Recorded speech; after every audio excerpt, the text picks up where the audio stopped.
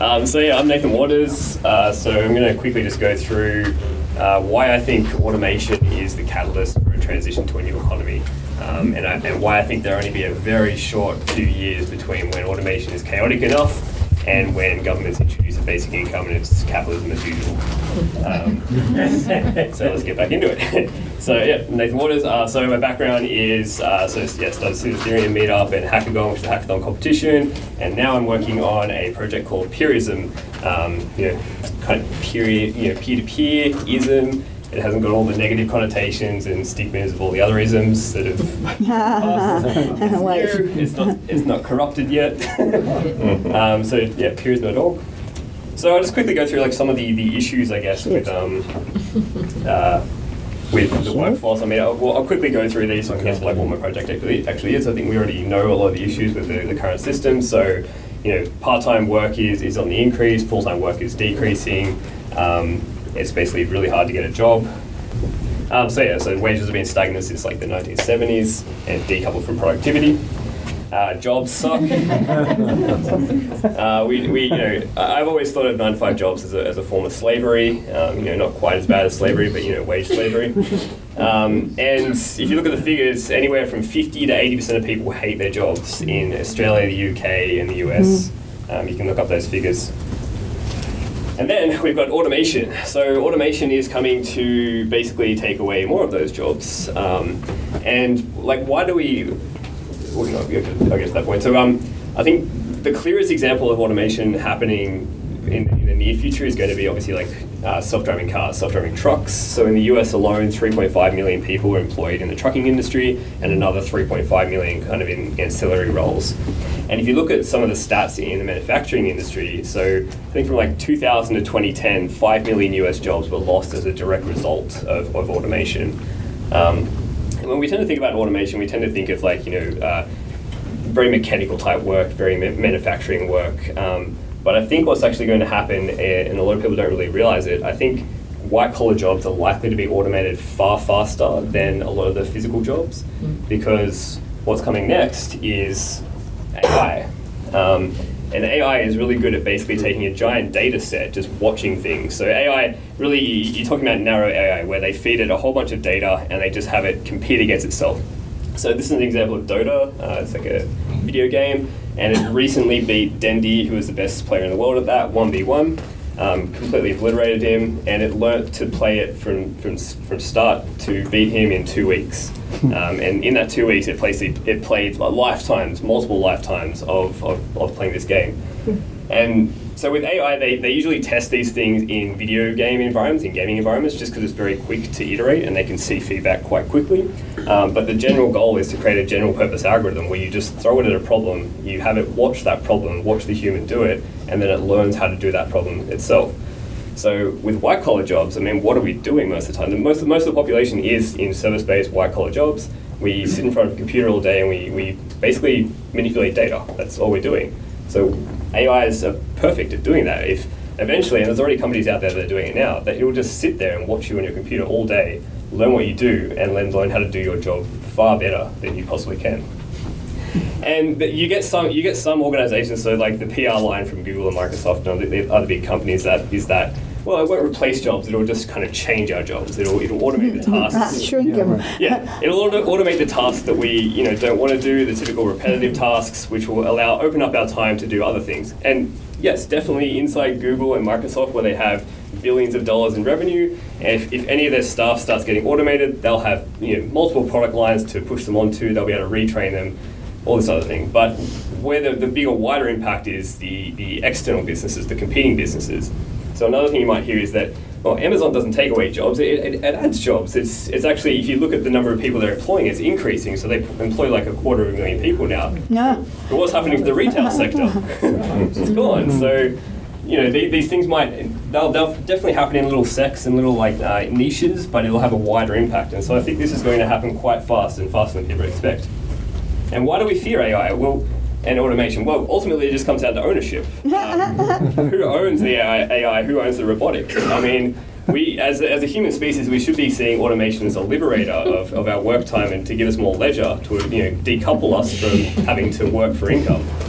The problem is we all inherently know that if you lose your job, what happens to your salary? It simply switches from the cost column for your employer to the profit column. And if at the moment they implement automation, suddenly they become more competitive, and so their competitors have to do it. So you get this snowballing effect. And I think ultimately it's this, automation is bad societally, because if you end up with a huge unemployment rate and nothing to kind of like help people, feed and eat and feed themselves and shelter themselves, you end up with things like what happened in Greece with all the austerity measures and massive unemployment rates. Like I think it was 40 or 60% youth unemployment, and similar things happening in Venezuela now. So some of the solutions that are being talked about, I'll just quickly go through why some of them are inadequate. Like 4-day work week, awesome, it should happen. That's the easiest one to implement. 3. Yeah, and then go 3 days, then go 2 days, and spread out the wealth. Robot tax, Bill Gates loves this. Sounds good, it's impossible to implement. I mean, what are you taxing? You'd have to literally go around and tax every single robot and every single piece of software in the world all at once, because if you do it in one country, then business will just move to another country where it doesn't have it. Job guarantee, the working class type people seem to love this idea, the idea that you basically use public money and you essentially just create new money to then pay for public service sector jobs so that everyone has a job. Would be great in the short term, but I think it ends up to like committee created bullshit jobs at some point where they're just like, oh crap, we've got to give this person a job, I'll give them that. Basic income, awesome idea. I think it'll be a massive liberator and allow people to work on what they want to work on. My big caveats with that is, again, so one, if it's issued by a central government, which it probably will be if it's implemented, that gives the central government massive control over the population, because basic income by itself doesn't solve who owns the AI and the automations, nor does it give people a purpose necessarily, or help them guide in the direction of purpose. So you end up with a situation where there's still the elite and the majority are living on a basic income. So if you're a future politician, all you need to do is raise or lower that income to control the masses. Another issue is that it could end up in privatization of all these services. It's like, well, why do you need free healthcare when you've all got money? Go just buy it from the corporations. That's another option. And yeah, it just doesn't solve wealth inequality.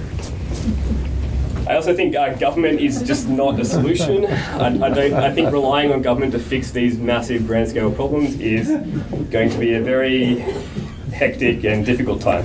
It's not either or.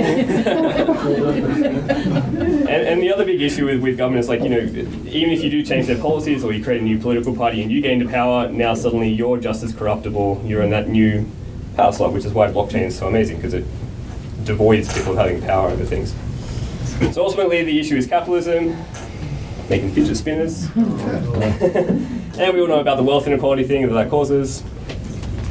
So what I'd love to see eventually is and I think this is where a lot of the blockchain decentralization space is kind of moving towards, either a peer-to-peer economy or a libertarian, authoritarian, dystopia.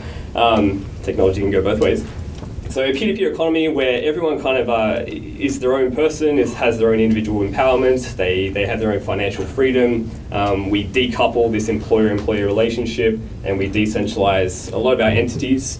So we have more of a network society. We can still have everything we've come to love about capitalism, like all the ability to do complex projects and move a lot of progress and things forward. We can still have that, but just in a more collaborative, kind of self-organizing way. But how do we do that? So how do we transition from, I don't want to create a blueprint. I think we've heard this a lot this weekend, like you can't possibly create a top-down blueprint. Like the very first thing we need to focus on is what's the first transition step, because we can sit around and talk all year about what would be the best economic system, but unless there's some motivation, incentive to move the masses across, it won't happen. So I really want to enable everyone to become a freelancer. I think that's the first point. If you can decouple people from their jobs and enable them to become a freelancer, that's where things will get interesting. Obviously, the freelance gig at the moment is terrible and exploitative to workers. But what we need to do is Purism. So Purism is it's a blockchain-based economic protocol that essentially attempts to quantify people's skill sets, which includes their skills, their interests, and their passions, so we can then match work automatically to them, so that hopefully they have enough money to to be independent from jobs, from 9-to-5 jobs, which gives them more freedom to explore their other passions. So this is where we use the blockchain. The blockchain is amazing because it decentralizes things. It enables you to build something that can never be shut down by any government or any corporation. And really, it is a commons. And so if you're looking to develop an economy, this is where it's at. It also pairs capital with this whole idea. And capital is a huge driving force at the moment because we're in a capitalist society. The blockchain ecosystem has hundreds of millions of dollars, billions of dollars. There are projects that raise like $30 million in 30 seconds, like $250 million in a day.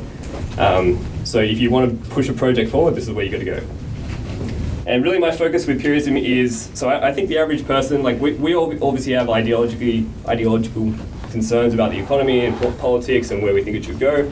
My hunch is that the average person honestly doesn't give a shit about those things. They, on a day-to-day basis, I feel like the core incentive, the core kind of psychological drive for them is, how do I feed myself? How do I house myself? How do I, pay for my family's livelihood? So if we can focus on giving them money, that's where it's at. So with Purism, we're using cryptocurrency in a way that isn't just about like money. I mean, like a Bitcoin's worth $4,000 and Ethereum's worth $400. What does that really say? What we want to do is basically take the whole token cryptocurrency concept and have users create their own currency for the skills that they want to level up, a bit like a game. So if you've ever played like a role-playing game where you get points, you get experience for each thing you do, what we want to do is have a system where almost becomes like a bit of a decentralized resume. So if you want to become really good at 3D printing, you then go and join the decentralized 3D printing community on whatever apps plugged into this protocol, and you then do tasks for each other and engage in those communities and earn 3D printing tokens. These tokens have a floating value, so you want to earn them because just like people want to buy Bitcoin and buy Ethereum early because they might go up in value. So we're leveraging the profit motive for people to want to get into this system, to make money, to earn an income.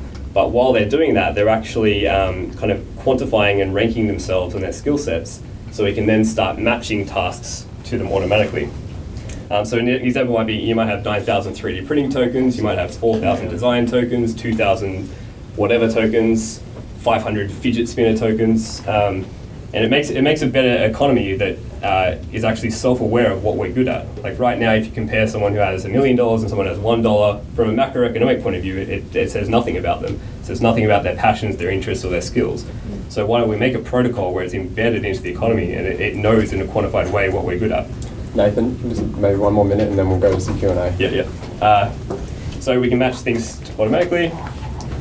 It's a protocol, so it's not just another app, it's not just another silo database, it's not just another freelancer Upwork platform. It's an embedded protocol that anyone can plug into without permission. And then phase 2 is really about once we've got tasks coming in and they're being distributed out to the right people, we can have a common zone bot marketplace that tries to automate those tasks.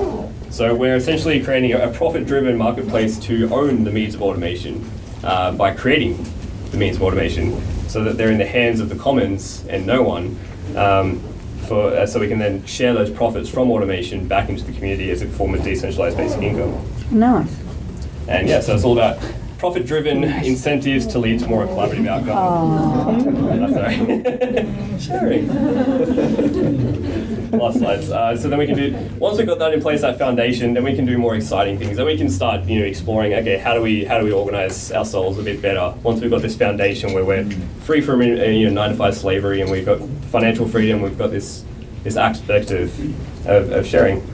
So if you want to check out some of my other ideas, I have this kind of like philosophy of like social decentralism, which is pretty cool. So check out those, or otherwise check out Purism.org. So thank you.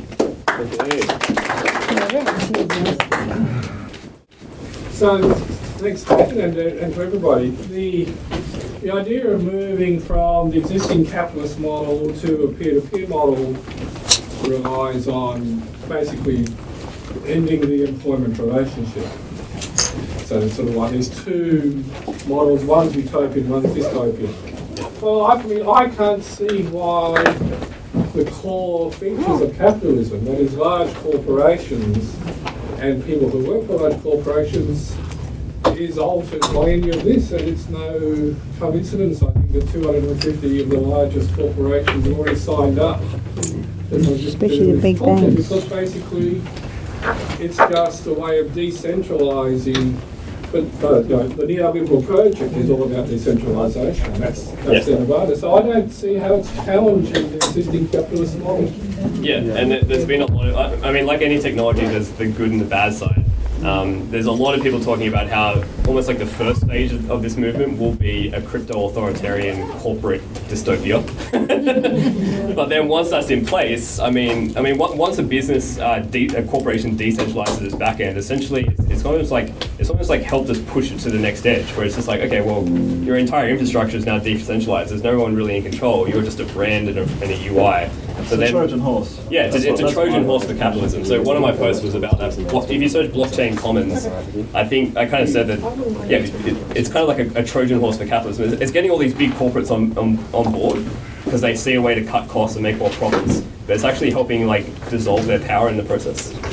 But that's what they're doing anyway, like, you know, through contracting out and franchising and all that. And, you know, what's happening with Uber and so on, it's all based around this illusion of decentralisation while power is still centralised. Can I make a comment? Just a minute, you go first. I think there's a different level of transparency in the transactions of a distributed ledger, which don't, for example, for a large bank, which don't exist in a large bank, and that there'll be the data that's available through that and that's transparent is going to make a difference. And basically, for a bank, for example, their business model is virtually gone because it's a peer-to-peer model, so you don't need a mediator, you don't need a bank to do your transactions. So from my point of view, I think it will transform, particularly first financial, then legal, and I think it will have quite a big flow-on effect through the whole corporate world. I just forgot to mention that. Yeah, you can go and join the Brisbane Ethereum meetup. Just Google Brisbane Ethereum meetups, and we've got our next meetup on Wednesday night at Fishburners in Queen Street Mall. Awesome. Can we give one more round for our amazing speakers today? Oh, that was fast.